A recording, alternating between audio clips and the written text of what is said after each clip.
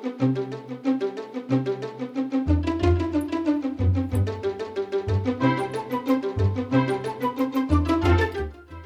I'm Anthony Day. Welcome to the Sustainable Futures Report for Friday the 21st of May 2021, and a special welcome to new Silver supporter Adrian Bond. Adrian, many thanks for your support, and I hope you continue to find things of interest in the Sustainable Futures Report. I'm always pleased to welcome new patrons. If you'd like to take part, just go to patreon.com/SFR, patreon.com/SFR. This week, Fatih Birol, a leading energy economist and currently executive director of the International Energy Agency, said that exploitation and development of new oil and gas fields must stop this year, and no new coal-fired power stations could be built if the world were to stay within safe limits of global heating and meet the goal of net zero emissions by 2050. Meeting net zero is one target, but meeting increasing energy demands is another. How do we do this without fossil fuels? Is there a role for nuclear power to make up the shortfall? Recently, I met with 3 experts to discuss this point. Hello and welcome to this episode of the Sustainable Futures Report, which takes the form of a discussion. I'd like to introduce our panelists, who are Sarah Cullen, Ashley Cooper, and Robin Whitlock. So first of all, I'll ask them to introduce themselves. Sarah, welcome. Hi, thank you. My name's Sarah Cullen. I'm the co-founder of a group called 18 for Zero. It's an Irish clean energy advocacy group. Currently, there are 2 effective bans on nuclear power development in Ireland, and we'd like to get these removed so it can be assessed on equal footing with other clean energy technologies.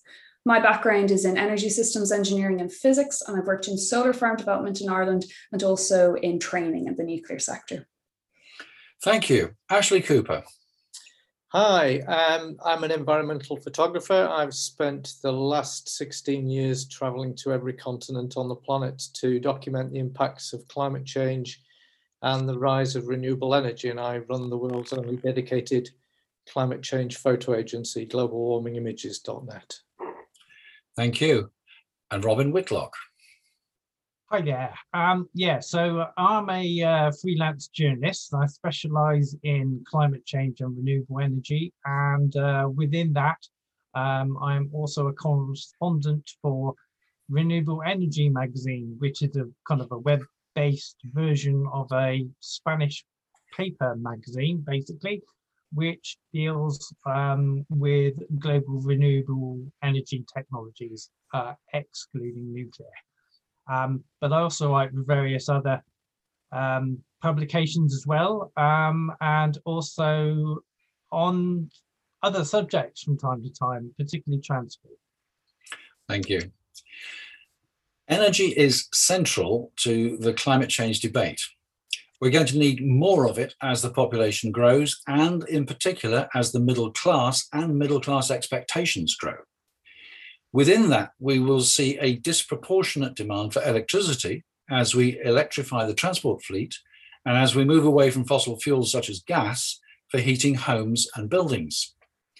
If that electricity is generated from coal and gas, we'll achieve nothing and will probably make the situation worse. So we need a zero carbon generation mix. What role will nuclear power play in that? Sarah, would you like to open the discussion? Yes, thanks.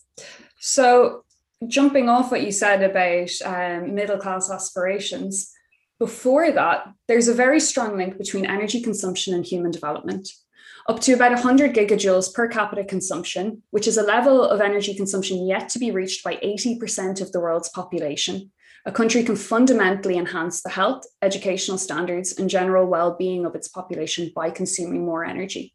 Therefore, we need to increase energy use to improve quality of life for the majority of the world. And however, we're also in a climate emergency, and energy systems are a major driver of climate change, specifically dirty electricity systems, which are overwhelmingly fossil fuels. At present, over 80% of primary energy consumption is from the burning of oil, gas, and coal. Included in this energy mix is electricity, which internationally is about 2/3 fossil fuels. Fossil fuels also produce harmful wastes, such as airborne pollutants, which kill about 7 million people every year.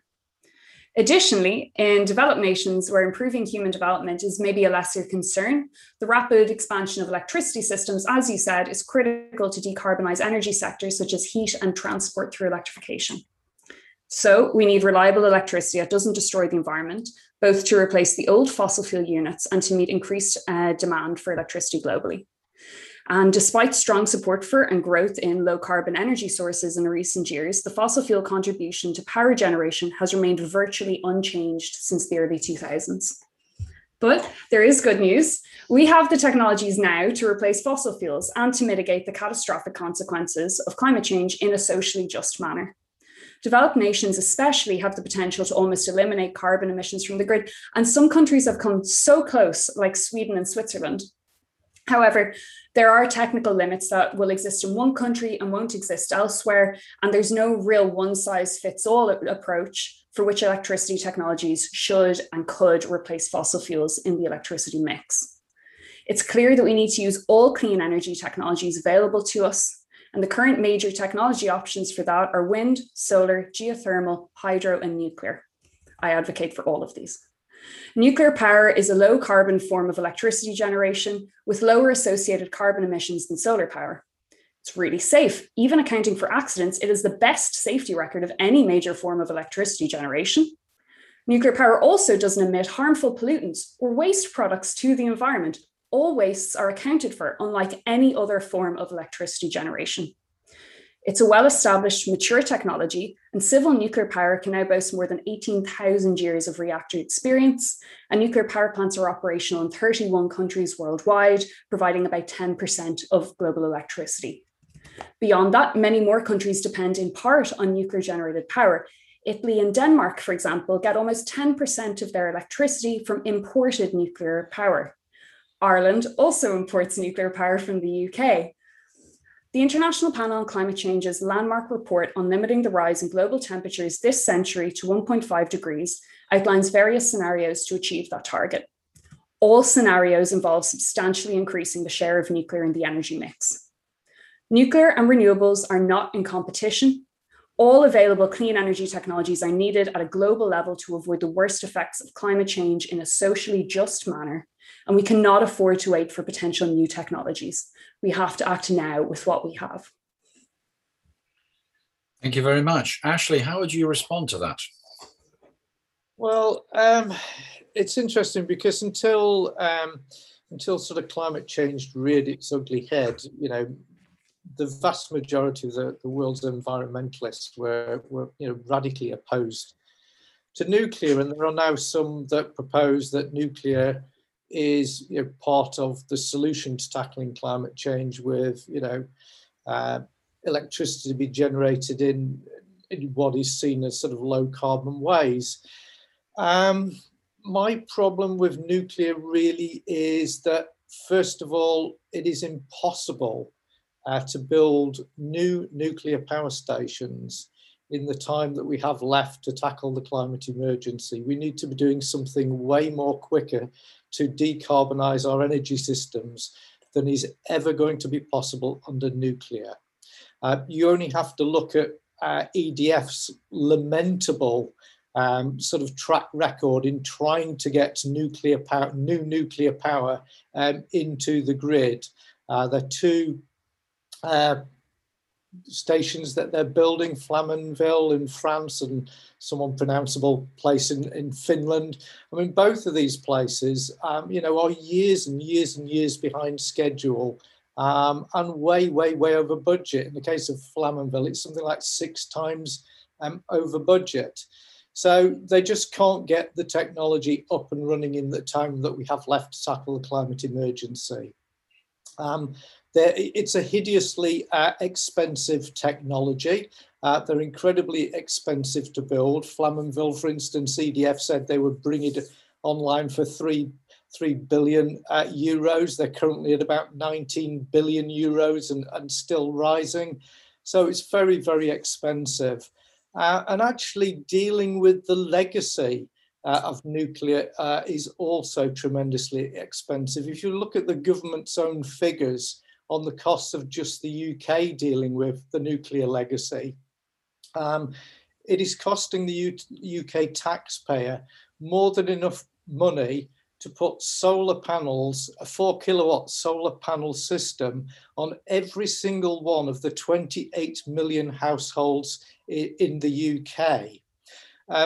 Nuclear has obvious problems with safety track records. You know, none of us need to start naming power stations that have had problems there, but you know, it does have a safety track record.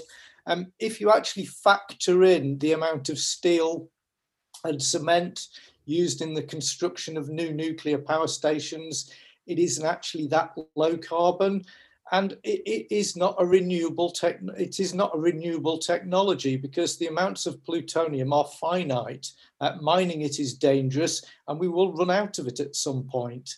And I guess my last problem with nuclear is that currently some of the new nuclear power stations that are being built, and quite a lot around the world, are very close to sea level and incredibly vulnerable to sea level rise. And we've all seen what happens when you mix a nuclear power station with seawater in Japan. So for all those reasons, I am not a fan of nuclear power.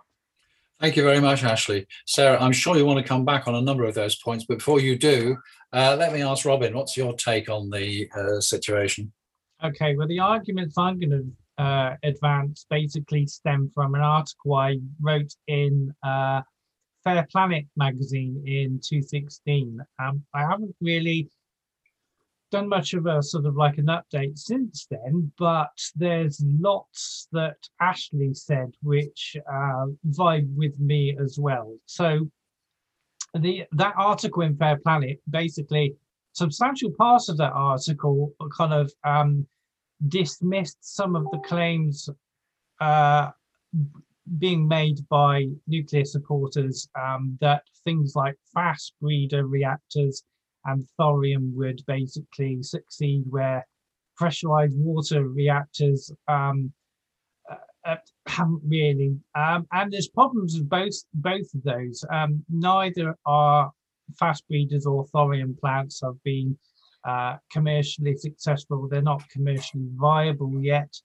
Fast breeders in particular, they utilize sodium as a coolant, which is potentially dangerous if it leaks because it can cause sodium fires, which are horrendously difficult to put out.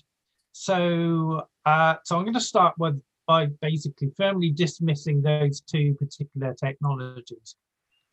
Then we're left with pressurized water reactors, and kind of the salutary lesson for me on this has been Hinkley C, which basically provides a classic example of the downsides of nuclear and particularly pressurized water reactors. It's been ridiculously expensive to construct, subject to continual delays. The costs are rising. The projected start date has been put back continuously. The cited cost at the moment, if it hasn't changed much since 2016, is £92.50 per megawatt hour over a 35-year period, which is basically twice the electricity price in 2016. I'm not sure how much that's changed, but I wouldn't have expected it to change much. There's been a whole host of energy analysts and figures in the media and in economic bodies that have regularly described the Hinkley C project as one of the worst deals ever signed by the British government. And as Ashley says, nuclear plants in general take a long time to develop, much more so than renewable energy plants. So really, it seems to me that if we're going to get a decarbonised society up and running in time, then the best bet is to plough on and and deploy renewable energy technology, truly renewable energy technology, so wind, solar, geothermal, ocean energy, but also backed with a kind of modification of the grid, supported by storage, smart energy, perhaps some demand reduction, all that kind of stuff in there. And that seems to me to be the best way forward. Sarah, I'm sure you'd like to come back on some of those points. So please, what are your thoughts? I guess, Ashley, what did you consider to be the most pressing point of, like, so we have some time, so we can discuss all of them, I imagine. What would you like to talk about? I think for me, the time it takes to develop new nuclear power stations and the cost, it's the most expensive way of generating electricity man has ever invented. And that's before you factor in, the long-term costs, sorry, man or woman, before you factor in the long-term costs of dealing actually with the spent nuclear fuel. And to date, both the US government and the UK government have not found a long-term solution for safely dealing with the radioactive waste from nuclear power plants. I mean, certainly I sit on the doorstep of Sellafield, and a lot of the nuclear waste from not just Sellafield but other power stations is held there in ponds. And can we just address the cost thing first? Yeah, sure. Because we can get to all of them, but sure. So first of all, obviously it's not true. It's the most expensive form of electricity. If you want to look at fusion, takes more energy in than it puts out. So off the bat, there are plenty more.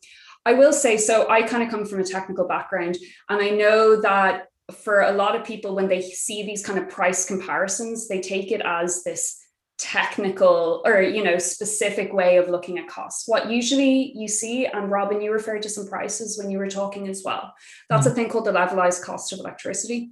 And what it does is it takes all the costs associated with generating a unit of electricity, and then divides it, or by producing how much electricity the plant's going to put out, and then divides it by how much electricity the plant does put out, and then you find the cost per unit of electricity. And you can use that as a way to kind of compare different forms of electricity generation. This isn't how plants actually do get paid. And there are all sorts of different market structures for how plants get their money back. The levelized cost of electricity is kind of a political number, like a way for people outside the industry to kind of grasp the relative scales of them. And it does have a good place in policy making, definitely. Something that the levelized cost of electricity doesn't capture in most countries, and certainly not in Ireland, I don't think anywhere in Europe, is the cost of the transmission system. So you can say that nuclear costs a lot of money to build your reactor up front, but it doesn't need massive expansion to the grid in the way that renewables does. And nuclear fully accounts for these costs and fully accounts for the waste cost within what appears to be a very high levelized cost of electricity. That is all of the waste costs completely taken account of. Whereas industries like fossil fuel power generation just pump their waste into the atmosphere and don't pay for it. And where then we end up paying for that is through our healthcare and through the mortality rates and through damage to the environment. So actually, when you look at the costs of running other forms of electricity through levelized cost of electricity, you're not seeing the actual cost of running them. Whereas with nuclear, you are seeing the actual cost of running them. But that's just an explanation of the levelized cost of electricity. I mean, any infrastructure project can go overboard, and I'm not British, so I don't really follow what's happening with Hinkley Point C, but I think it's a bit of a head wreck. In Ireland, we have a project, there's a massive construction project to do with the Children's Hospital that's gone way over budget, years behind where it should be. This can happen with any infrastructure project, and it's not unique to nuclear. And in fact, there are plenty of nuclear examples that are ahead of schedule and ahead of budget. So last year, a plant in Tianwan came online in China that took 5 years to construct. And for comparison, Hinkley Point C is 2 reactors. This was 1 reactor, but similar size. So similar output to one of those reactors. So it's not that it's a different technology, and that's why. And then if you think that maybe China just pushes it through without regulation, which I know a lot of people are skeptical of with China, one of the kind of poster childs for nuclear construction, it was in the 90s in Japan. It was called the Kashiwakaze Kariwa unit number 6, took 3 years to construct. And again, similar size unit. So the cost and the construction times, that's an infrastructure issue. And some countries deal with that better than others. I know in Europe, there's been lots of issues with it, and a lot of it's to do with how they're regulated and how construction carries on. And that's nothing to do with nuclear as a technology, and is kind of just makes the debate and a little bit more opaque. But yeah. But even France's own energy minister, Cole Flamanville, said it was a mess. In terms of the Irish Children's Hospital construction is a mess, but we definitely should have more children's hospitals. I don't disagree on the children's hospitals. I disagree on the nuclear.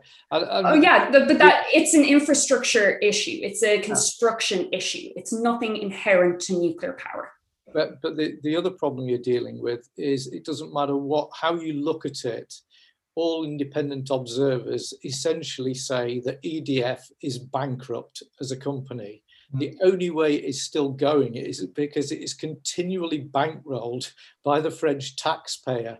Under any way that any economists look at companies, EDF is a bankrupt company. Yeah, plenty of companies go bankrupt all the time. And I think instead of looking at an individual company, what I think kind of explains why we might want nuclear, even from an economic point of view worldwide, and is a much more compelling case, is that it is currently 10% of power worldwide. An extra 50, so that's about 440 reactors, an extra 50 reactors are under construction, and especially in countries where they need rapid expansion of clean electricity. So like China is big market for them at the moment, places like India. Those governments wouldn't be building those if they were at ridiculous cost. I mean, they still build coal plants. They build all sorts of plants because they recognize they need to lift people out of energy poverty. They take into account, we need a mix of everything and we need to use all the resources that we have. They believe that nuclear is a good return on their limited resources while they're desperately trying to lift people out of energy poverty. If they're choosing nuclear as a way to go about doing that, that's a very compelling case. And you can compare it to the finances of an individual company in a different market structure, and you can start talking about the different market structures available. But ultimately, that's not the technology itself. Nuclear is getting built worldwide because it makes sense to build nuclear worldwide. It's not an argument against the technology of nuclear. So you're saying that things can be built far more quickly than the rather disastrous examples at Flamanville and Hinkley C. Yeah, so the plants that I just listed. What I wanted to do was to ask Robin, have you come across the idea of the neighbourhood nuclear plants, the modularized nuclear generators? Is there a place for something like that? Well, actually, I was thinking of opening my contribution to this debate by saying that my opposition to nuclear is based pretty much on what I've seen so far of the various problems. So I wouldn't say I'm coming from a sort of an ideological position. So for that reason, I would still be fairly in favor of fusion if it ever got developed, and at the moment it doesn't look like it's going to be for quite a long time, so at the moment that's out. But the modular thing looks quite interesting. Unfortunately, I haven't really had the time to kind of update myself on what's going on with that, but that's something I do intend to do. So potentially, I don't know, I'd have to have a look at it and see what's involved. Robin, I can send you a brilliant report on Irish nuclear development that looks into these reactors. Although I'm a little bit biased, I did write it. Yes, by all means do. Yes, and I'll certainly have a look at it. Yeah. Can you make that available so we can share it with the listeners of the Sustainable Futures Report? I will indeed, yeah. Thank you very much. Thank you.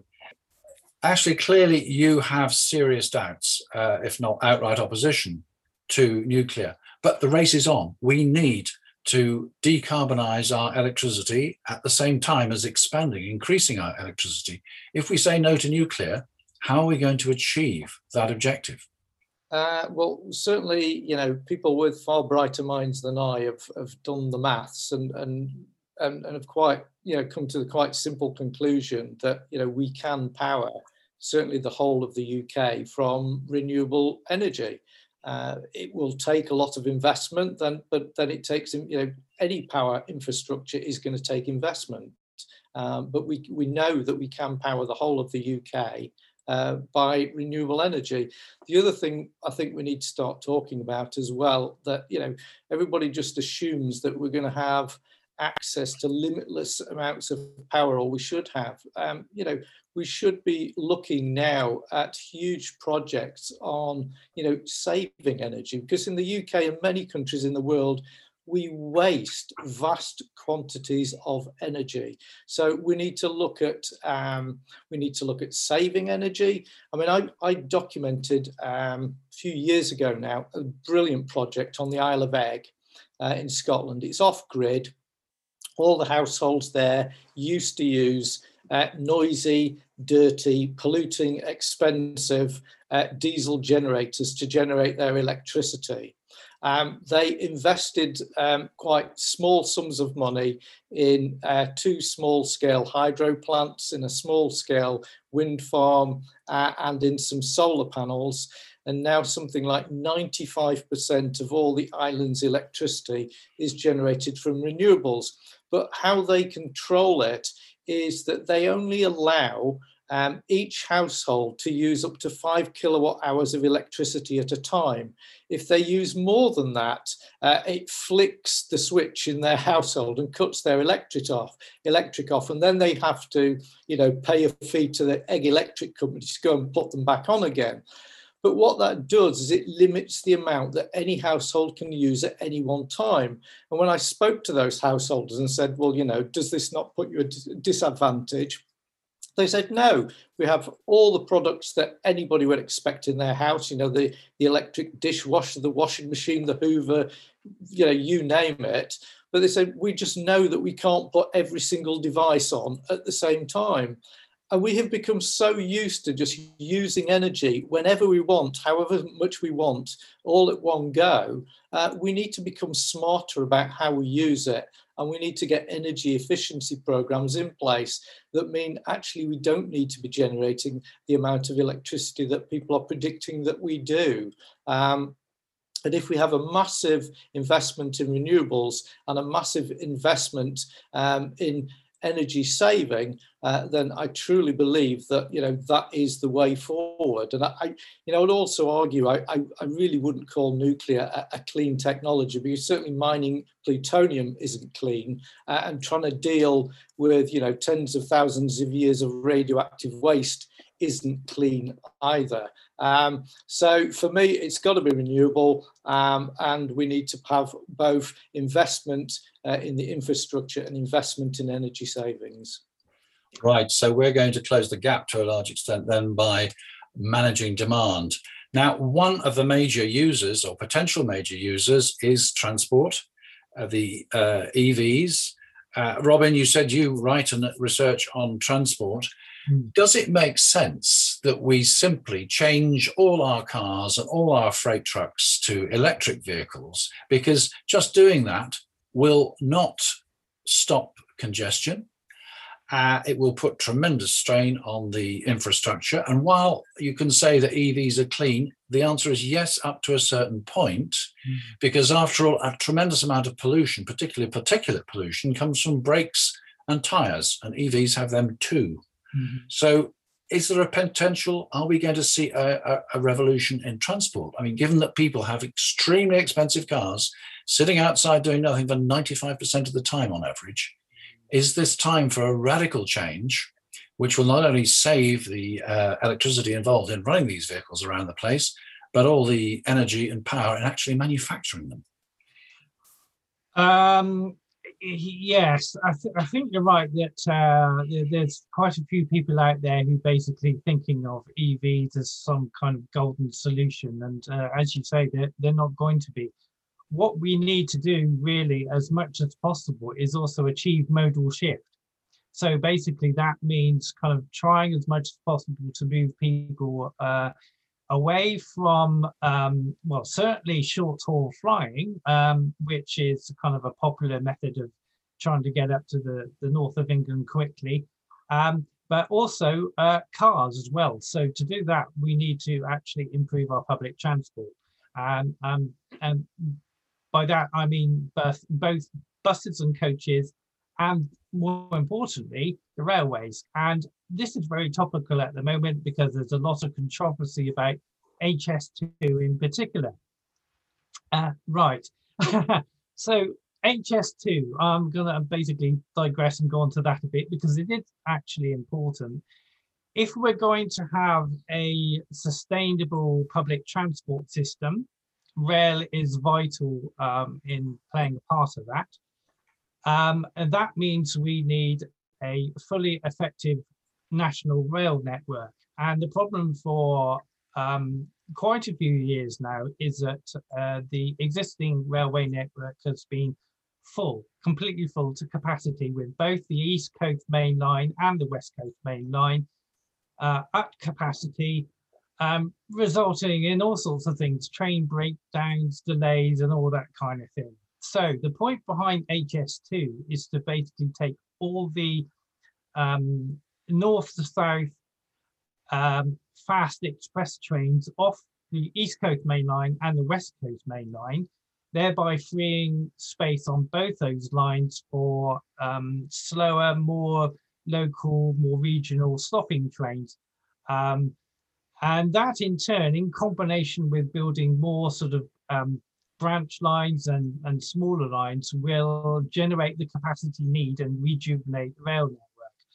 And hopefully that in turn will succeed in moving more people off cars and onto public transport. But it needs to happen in combination with a total revolution in bus services as well. So this is actually why the current government's attempt to rejuvenate the bus sector through the government have actually recently published this national bus strategy, which is really interesting and has great potential. So if that works, that will also help. So where does that leave EVs? Well, basically EVs really should be kind of a stopgap for those people who, for one reason or another, can't use public transport, or who stubbornly refuse to. So it should really play a minor role. And so I agree. I don't think it's wise to kind of just suddenly just flip over from fossil fuel transport, fossil fuel cars over to EVs. That's not by itself going to work. Thank you very much. I could debate with you at length the sense or not of HS2, but sadly we haven't got time for that on this occasion, but maybe we'll do it another time. But I'd just like to ask Sarah, first of all, we haven't spoken about hydrogen. A number of people talk about hydrogen in the energy mix. Do you see that as an avenue we should be exploring? Absolutely. I mean, I keep saying, I think we should use every technology that we have. Cutting any out is just going to limit us, and ultimately we're going to suffer then if we limit any. With hydrogen, there's a lot of really exciting scope for applications in industry and in transport. What is a little bit concerning about hydrogen at the moment is that idea of green hydrogen in Europe, where you build these massive, expensive plants and wait until there's some surplus wind, which might not happen for weeks.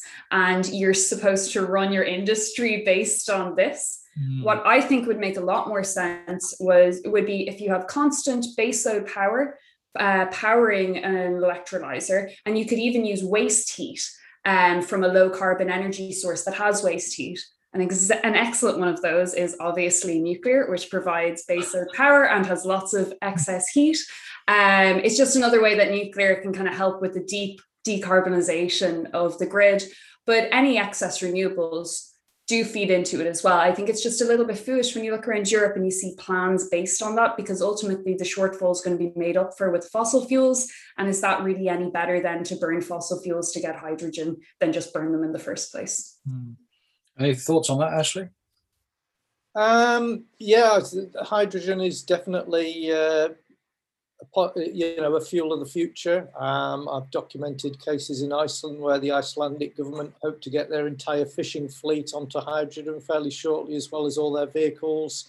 I've photographed the council vehicles in Orkney, quite a few of which now run on hydrogen, which is created from some of their renewable energy plants that they've got around the Orkney Islands. So yeah, it's definitely a fuel to be looking out for the future. And I think myself, it has more potential than trying to go down the EV road with vehicles, because you've got the problem of having to mine a lot of rare earths for batteries for EVs, as well as obviously all the electricity generation. So I think hydrogen definitely has a future. Yes, okay, but of course all cars these days have got a tremendous amount of electronics, whatever the power source, and resources, I think, are probably beyond the scope of this discussion, but resources are going to be a limiting factor, particularly the rare earths that you mentioned. So I don't know where we go from there. Robin, as a transport journalist, have you driven the Toyota Mirai, which is their hydrogen car and looks extremely nice, but since there are only 6 filling stations in the country of UK, there is not a lot of practicality there. Well, actually, I haven't driven for some years. I don't drive at all. I basically use public transport and my bicycle, and that's about it. Picking up on this point about hydrogen, though, Sarah's right. Actually, if we're going to go down the hydrogen route, there needs to be green hydrogen, and that is problematic because of the cost and the effort required to basically produce it from an electrolysis. So it requires that we have enough renewable energy infrastructure in place, first of all. Probably the way forward there is to I think advance the marine energy sector, because that seems like a pretty good way of generating large amounts of unpredictable, actually, renewable energy, which can then be sort of fed into electrolyzers to produce hydrogen. I would say what's most likely to happen with vehicles is going to be a sort of a mix, mostly EVs, but with some hydrogen and bioenergy vehicles in there as well. At the moment, I think that's probably the most likely scenario. Thank you. Well, so far we appear to have 2 members of the panel who are adamant that nuclear has not got a future in our energy mix, and our remaining panelist disagrees. So where do we go from here?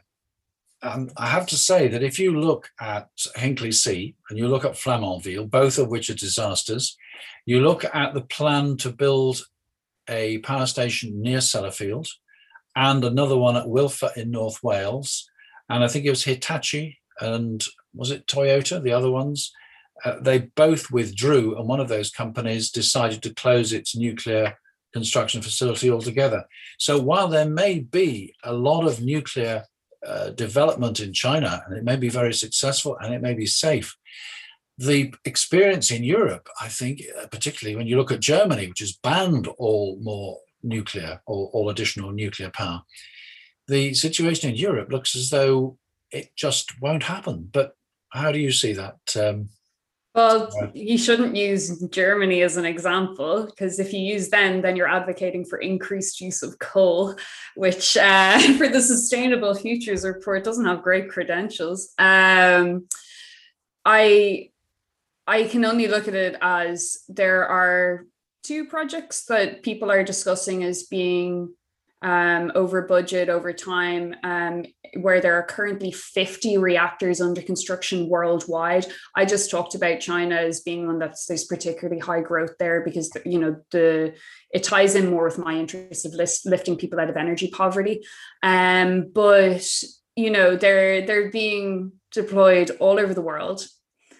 And there's no technical reason why Europe can't do it either. And if we keep looking at nuclear through this very negative lens of, oh, it'll probably be too expensive, then what you see is higher cost of lending to people developing nuclear, and then companies going, you know what, it's actually not worth it, being discriminated against in terms of pricing, not receiving the subsidies that renewables are receiving, having all market indicators go against us for no good technical reason. Maybe it's better to just build fossil fuels. We need to kind of keep that in mind with the nuclear debate. We're not fighting against renewables. We're not displacing clean energy. When we put barriers in place to developing nuclear, fossil fuels get built. Yeah, Robin, yes. Can I just ask you, Sarah, what technology those other countries outside Europe are using? Are we talking about PWRs or some other technology? Some of them are PWRs. There's a reactor database. The World Nuclear Association is like the trade body for it. They have a reactor database, and you can click through and see all the ones that are being built. But which I'll send a link onto that as well. There's small amount of construction of these small modular reactors. So I know you probably have heard about the development of those in the US, I think in the next few years. In the UK, actually, I think like 2 days ago, the UK Office for Nuclear Regulation made an announcement about beginning licensing processes for the small modular reactors. So hopefully a lot of them are that currently being developed are the big traditional plants, which are needed in developing countries, especially to ramp up your electricity output. But the small modular reactors are hopefully going to get built more in future years, which serve a kind of different purpose in a way of having more flexible electricity output. Mm-hmm. Well, thank you for that. I think Ashley, sorry. Can we just look at the issue of the waste from nuclear power plants for a minute? Because the Sellafield that's just down the road from me holds a lot of the UK's sort of nuclear waste. Now most of that is held in ponds. My understanding is that biological activity in the waters of these holding ponds is not a good idea. Now, Sellafield recently invited a microbiologist to go along and look at these ponds to tell Sellafield whether there was biological activity taking place or not. Now, when the microbiologist turned up, he stood on the edge of the pond, looked in and said, yep, you got biological activity there. And the site manager at Sellafield said, oh, well, do you not need to take samples and take them back to your lab and look at them under the microscope? And he said, no. He said, why not? He said, because you've got fish swimming down there. Well, that doesn't really give me a lot of confidence that the people that are running these plants really know how to deal with this safely. And given that both the US government and the UK government still do not have a long-term plan for the safe storage of nuclear waste, I'd be really interested to, Sarah, what your view is on what should happen. I think your information's quite a bit out of date there on that they don't have a long-term plan. There's a pilot facility for deep geologic repositories licensed in the US, and I think is either active or under construction. There's ones under construction in Europe. Finland and Sweden are looking at a joint venture. I visited a test facility in the Alps for deep geologic repository. It's just not true that people don't know what to do with the waste. So I think it's interesting when you talk about the waste to start thinking about what the waste is. And I think a lot of people don't really understand because we're shown these like oil drums full of like liquids strewn around the countryside. Whenever you Google nuclear waste, that's certainly what comes up. And I know a lot of people have a kind of weird image in their head of what it is. Nuclear waste, there's three types of nuclear waste. There's low-level nuclear waste, intermediate, and high-level.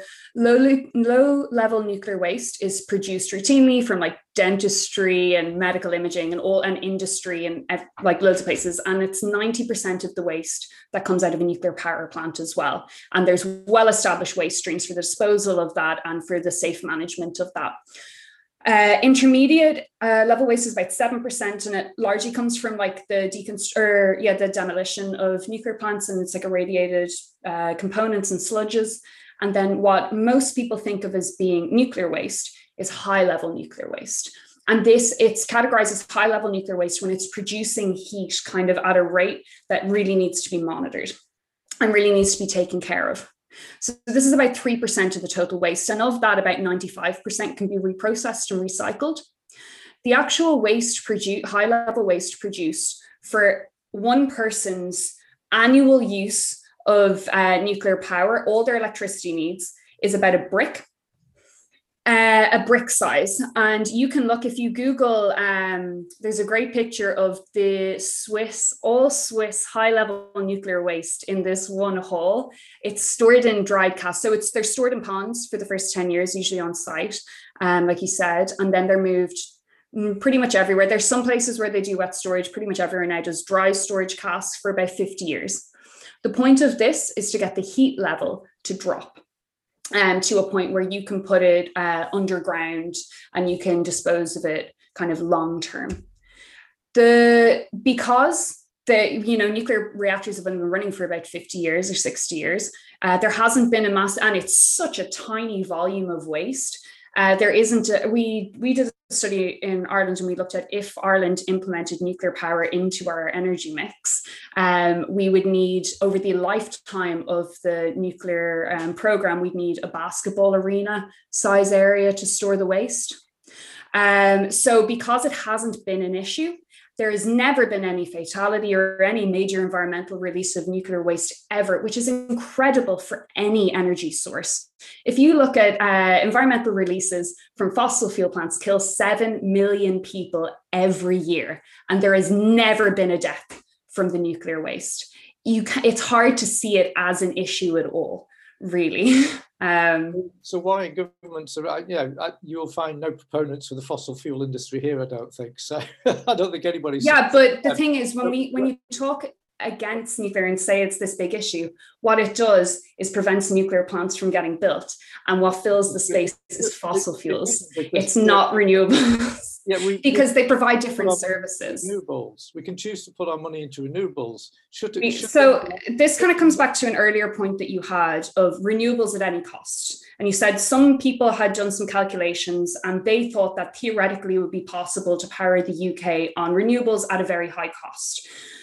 Technically, that's not possible at the moment because if it's not sunny and it's not windy, you need massive amounts of storage to be able to provide people with electricity.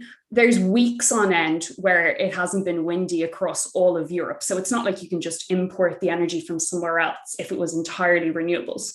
What you're talking about is having massive, massive amounts of infrastructure, way oversized energy or renewable energy systems for what your actual needs are to charge batteries, which batteries are incredibly bad for the environment, as you said yourself, and don't actually produce any electricity themselves, despite being massive investments. So you're looking at putting insane amounts of money into a system that's not technically feasible in the hopes of avoiding systems that are feasible and that we currently have and are safe. Renewables are great and should make up a certain share of our energy needs. But there is a point where you need dispatchable baseload generation to be able to run your grid and have a secure and stable grid. And there's also, I kind of find fault with this whole idea of renewables at any price, at any cost. Because ultimately, when you're raising the cost of electricity, you're pushing people into fuel poverty. And the people who don't mind this, like industries, won't necessarily mind it so much, but you're putting vulnerable people at risk when you do that. So cost of electricity is of very high importance in the conversation. I think that intermittency-based criticism is valid if you go down the route which is dominated by wind and solar. But I would say that if you concentrate on fully developing a multi-technology package where different technologies cover for each other with storage in the background, then that issue of base load becomes less of an issue. And to some extent, you can also cover a certain proportion of that through anaerobic digestion, maybe collected from household food waste, which the UK hasn't really done to an extent yet. And that can certainly replace, according to ADBA, the Anaerobic Digestion and Bioresources Association, they believe that can replace potentially 30% of the UK's current imported gas. So if you add other possibly some of those companies which look to make money from it have put out some numbers that possibly in the future might technically be valid. That's great, but what we need now is massive amounts of electricity to decarbonize the sectors we already have and to displace the fossil fuels we're using now. We need to act now with the technologies we have, and we have nuclear now. I agree. We could go on and on. I'm really grateful that this has been proved to be such an intense debate, but I'm going to ask us all, please, to draw this to a close. So a final thought, first of all, from you, Robin. Okay, well, actually, one thing I want to mention that I don't think has been mentioned is the time issue, actually.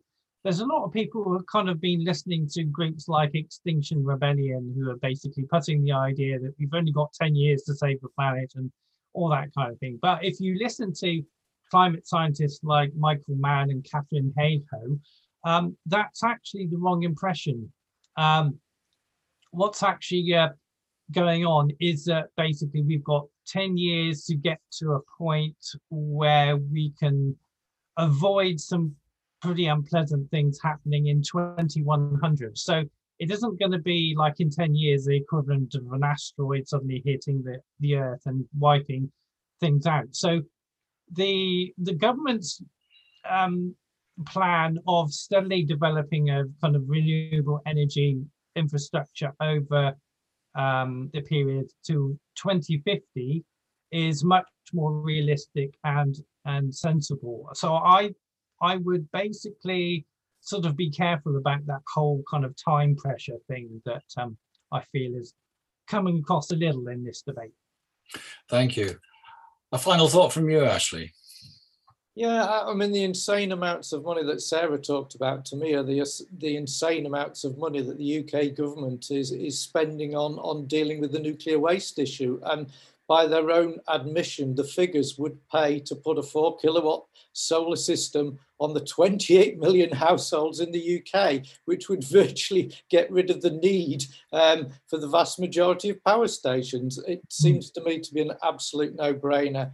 And in terms of Robin's point, I kind of disagree. I've seen with my own eyes, you know, this isn't a problem for tomorrow. This is a problem that's happening now. You know, I've seen thousands and thousands of people dying around the world from climate change, whether they've been flooded, you know, died in floods or died in droughts, you know, starving to death. This is happening now. It's getting worse and worse with every single passing day. I wasn't advocating delay there. I totally agree with you on that point. Yeah. So finally, Sarah, you've got a hard sell, I fear. And it's really disappointing because it shouldn't be a hard sell. It's the opposition that you see a lot to nuclear. A lot of it's based on just not facts and on this kind of almost propaganda that's been going on over years. And I don't have a stake in the nuclear industry. I do have a stake in having clean air and having electricity for the future. And for me, it's crazy when we talk about trying to optimize our systems and trying to have the best energy systems that comes in a socially just manner, in a way that doesn't trash our planet. we rule out an entire technology and don't even consider it. And certainly it won't be suitable for everywhere, but there's many places where it would be suitable and would be incredibly beneficial. And having conversations where people completely disregard an entire technology is absolutely unscientific. And what you end up with is governments like the Irish government who don't even include it in their models. How can you have a good energy system when you haven't even considered all your options? It's a shame it's such a hard sell, because it really shouldn't be. It's an energy technology. It's been a privilege to have the three of you on this discussion this afternoon. Thank you all very much indeed. Sarah Cullen, Robin Whitlock, Ashley Cooper. Yes, thank you all again. It's been really interesting. Do you have any thoughts on this?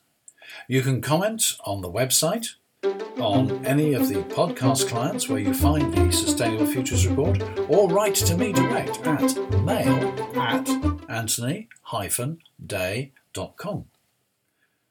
Links to the documents mentioned during the conversation are on the website, which is www.sustainablefutures.report. And there you will also find a link to the IEA's latest report on Zero Carbon 2050. Thanks for listening to this, one of the longest episodes to date. I'll be back next week, and I hope you will. If you have any opinions, ideas, or suggestions about what the Sustainable Futures Report should cover, please get in touch. I'm Anthony Day. That was the Sustainable Futures Report. Until next time.